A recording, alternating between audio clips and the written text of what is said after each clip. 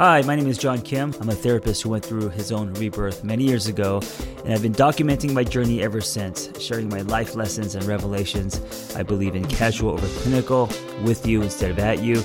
I come unrehearsed on purpose because self-help doesn't have to be so complicated.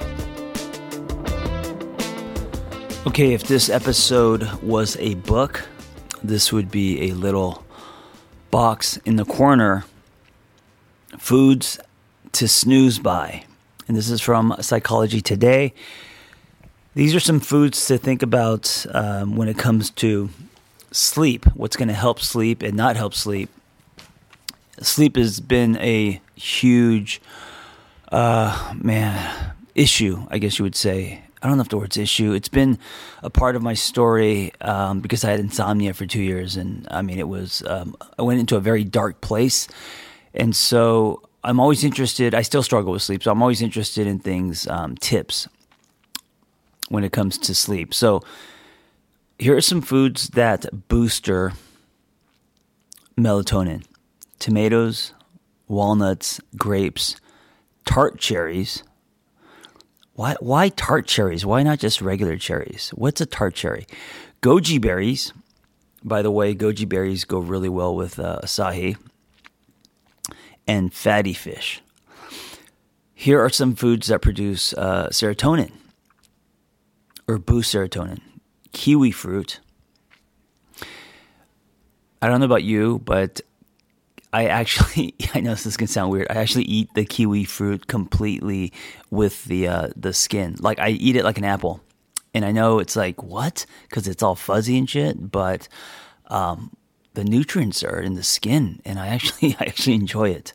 Okay. Milk, turkey, chicken, and canned tuna.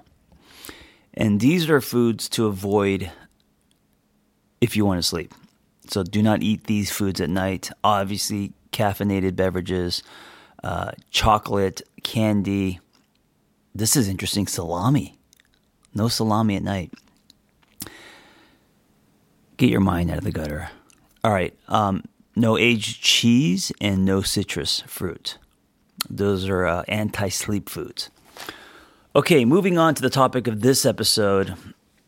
And speaking of Psychology Today, this is where I got the idea for this episode because I used to, I'm a contributor for Psychology Today. And one of my highlights, real quick, if you don't mind me saying so, was I have had a few articles in the actual magazine. So I'm a contributor as far as online. I could publish articles, but to actually have your article picked and published in the magazine for me was huge because I used to read Psychology Today when I was training to become a therapist. I would read it cover to cover, every word of that magazine. And that magazine is thin. It's only like 7.5 pages. But I remember I would get it every month, and I would just geek out. Like my head would be in the magazine like a 12-year-old getting his hands on a Playboy magazine. All right, enough. When Therapy Stalls, and this article is by Elizabeth Henney, but I want to kind of like use it as an outline because I think it's a great topic. Because therapy isn't always filled with insight and revelations. And I think for many of us, especially if you've been doing therapy for a long time, it can kind of become stagnant, right? Therapy can stall. And so here are some things to look at. What I love about this article is that it actually calls out the therapist. In this article, it's not just about the client, but what the therapist can do to kickstart sessions again. So here are some ways that therapy can stall. I got to put my readers on 1 second. Oh, I can't believe how fucking old I am. I have to wear readers now. Jesus. Sorry. Number 1, the client covers the same material in every session without developing new insight or depth.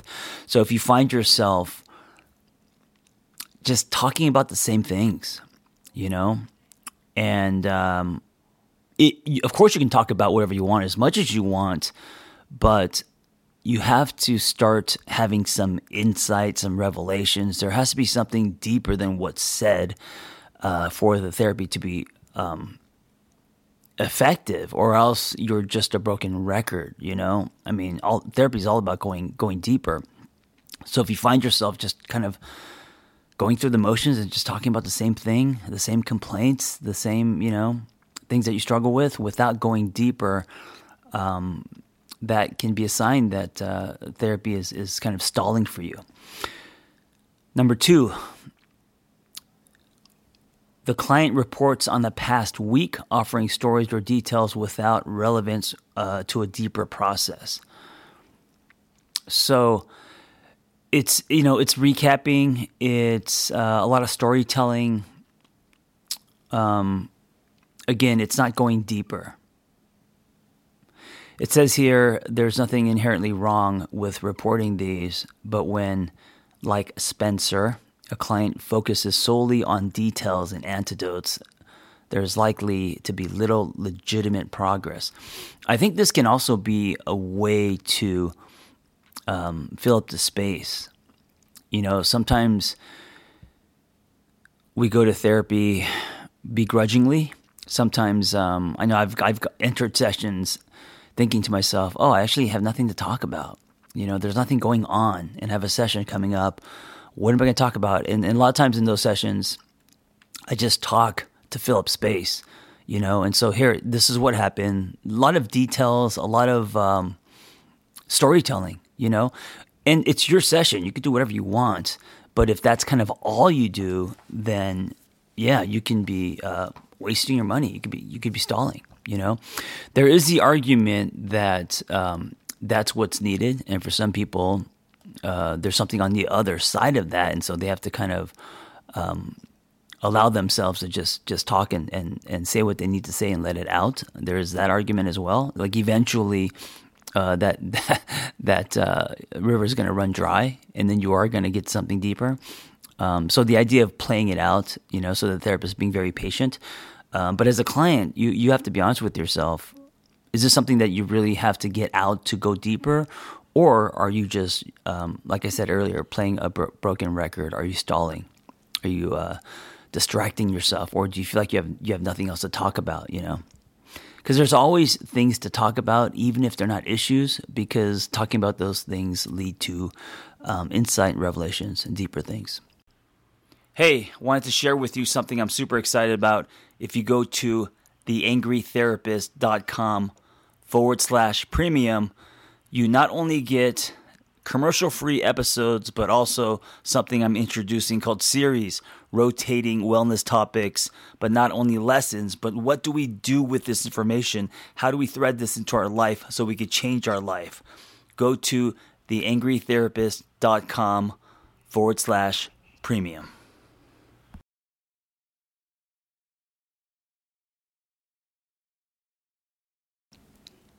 Number 3, the client ignores their own contribution to an issue, focusing on the other person and seeing them as the problem. This one's huge. I mean, basically what we're talking about is defensiveness. If you're in therapy and you spend your sessions complaining and blaming people, whether it's, in your relationships or the guy that cut you off, or this is stalling. Because you're defending, you're holding a shield, you're not following the thread down to where it came from, what came up for you, how you feel about it. There has to be an exploration of an inner journey. It can't just be you complaining. Now, that being said, there may be sessions needed, especially if you're not a complainer, to complain, right? Like that actually may be what's prescribed for you. If you're someone who never complains, then yes, that can be very therapeutic to get into a room and feel safe where you're like, you know what, today I'm just going to fucking complain about everyone, and because I don't, and I need to let this out. I think that can be a good thing, right? But this is like if you're constantly ignoring your own contribution to any problem and your pattern is just complaint, there isn't going to be much growth. Growth happens when you are investigating self, and defensiveness is probably the biggest wall to you doing that. Number 4, the client claims to want things to be different and continues to make the same choices. This is when a therapist or coach gets very frustrated. Is like when a client is like, you know what, I want a healthy relationship, and I want a new love experience, and blah blah blah, and then the behavior doesn't match that. Then they date someone and get into something toxic, and of course you as the therapist remind your client of this, and they're like, yeah, I know, I really want this, but then they don't do what they want. Now, of course, there is a transition where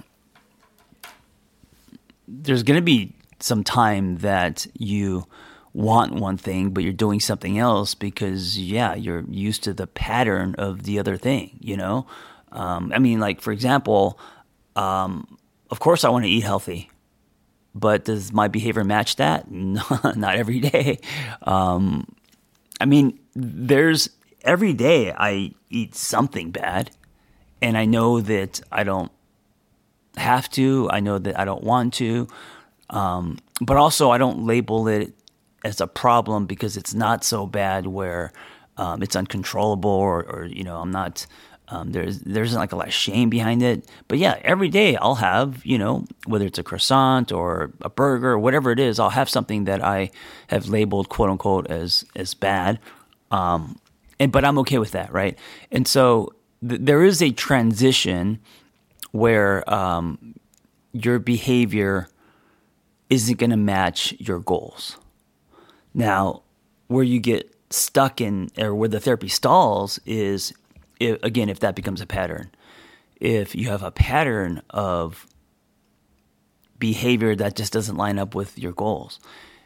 And if that's the case, therapy, of course, is about exploring why. Therapy is about what's happening, why on a deeper level, why are you struggling with matching your behavior with your goals? I mean, we all know what we need to do, right? We all know. And if you don't, listen, there's the internet, there's Chat GPT, there's YouTube. The information is free these days, so there's no excuse. Everyone has a plan. We all know what to do. We don't know why we can't do it. A lot of it is subconscious. A lot of it is belief system related. A lot of it is because we believe we don't deserve something. A lot of it has to do with old patterns. Stemming from childhood on. A lot of it has to do with fear. A lot of it has to do with sabotage because we don't believe that we deserve something, So all these things that are underneath, they're usually the things that are blocking. Those are the barriers. It's never because we don't know how, right? That's just an excuse. We all know how. And it doesn't matter if we're talking about getting into a healthy relationship or losing weight or building a company. Like, we all know what needs to happen, but a lot of times our behavior doesn't match up. So the investigation of that behavior and where it comes from can be very therapeutic. But if you don't investigate and you just do a lot of, here's what I want, and then when you leave the therapy room, you do something different. If that is the pattern, then yes, therapy is stalling. All right, here's some kind of pulling the curtain back things to think about if you're a therapist, or even if you're not. I think this is interesting. Kickstarting progress. So the primary antidote to therapeutic stalls is to focus on deepening the process. And deepening can happen in many ways, but when therapy loses momentum, I immediately focus on where I might have, and I being the therapist, where I might have let the process and the client and myself become less engaged. Therapists can respond to therapeutic stalls in several ways. Again, this is an article written by Elizabeth Henney in Psychology Today. Number 1, bring a direct challenge or confrontation. The word confrontation sounds a little dramatic to the conversation rather than simply supporting the client's own process. As therapists, we learn in therapy school that we have to be neutral and meet the client where she's at, and we're, supporting the client's truth, right? And of course, that's happening, and that's how we build trust and create this space to be safe. But I think therapy also requires confrontation, requires an intervention, requires a direct challenge. I tend to sway, when I'm working with sessions, more directive than passive. I tend to be, I don't know if the word's aggressive. Aggressive might be a little too aggressive. But yeah, directive. I state opinions. I'm very honest, I'm not a dick. I'm respectful to my clients, but I'm the no BS kind of guy, right? And that just is how I run my practice. That's now, I'm not for everyone. If you're looking for someone who is very soft and holding space and very neutral and not that, because there's a place and time for that, then I'm not that person. I'm usually the person that people come to after they've had the very nurtured, soft, neutral space for a while, and then now they want some direction. Then I get the call. But anyway, direction and direct challenges and some kind of intervention is definitely one way to kickstart the therapy experience if it feels stalled. Number 2, speak about the truth that's not being spoken. And now we're talking to the therapist. Well, I guess this could be both people. But what's not being spoken in the room?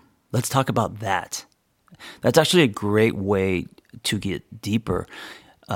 Even out of the therapy room in relationships, we go around walking on eggshells. Okay, let's cut the bullshit. What do we need to talk about that's not being talked about? Because people are uneasy or have resentment or whatever the case is, right? While it's easier and more comfortable to keep talking about your week, I might put a pin in antidotes and gently redirect the client to her initial concerns. For example, I'm really lonely for a relationship and I'm afraid I don't know how to do it. Okay, let's start there. Number 3, broadening the context of the issue at hand.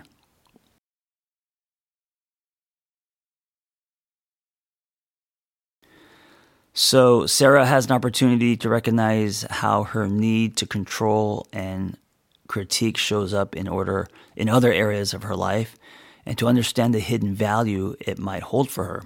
As an outside observer, I can direct her attention to the larger pattern, and I can direct her attention to the larger patterns underlining her frequent frustrations with her husband.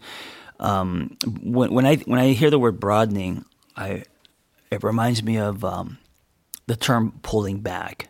And I think this, again, can kind of kickstart a session, is being able to pull back. And you could also pull back further, like pulling back to one story and where they're at in their lives and what it means and how that fits into their story, I do a lot of narrative work because I'm a huge believer in stories, the power of our stories.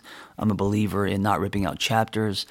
I think accepting, embracing, and ultimately sharing our story is what makes our stories so valuable, And I also believe that every part of your story will be used, and that's another way into talking about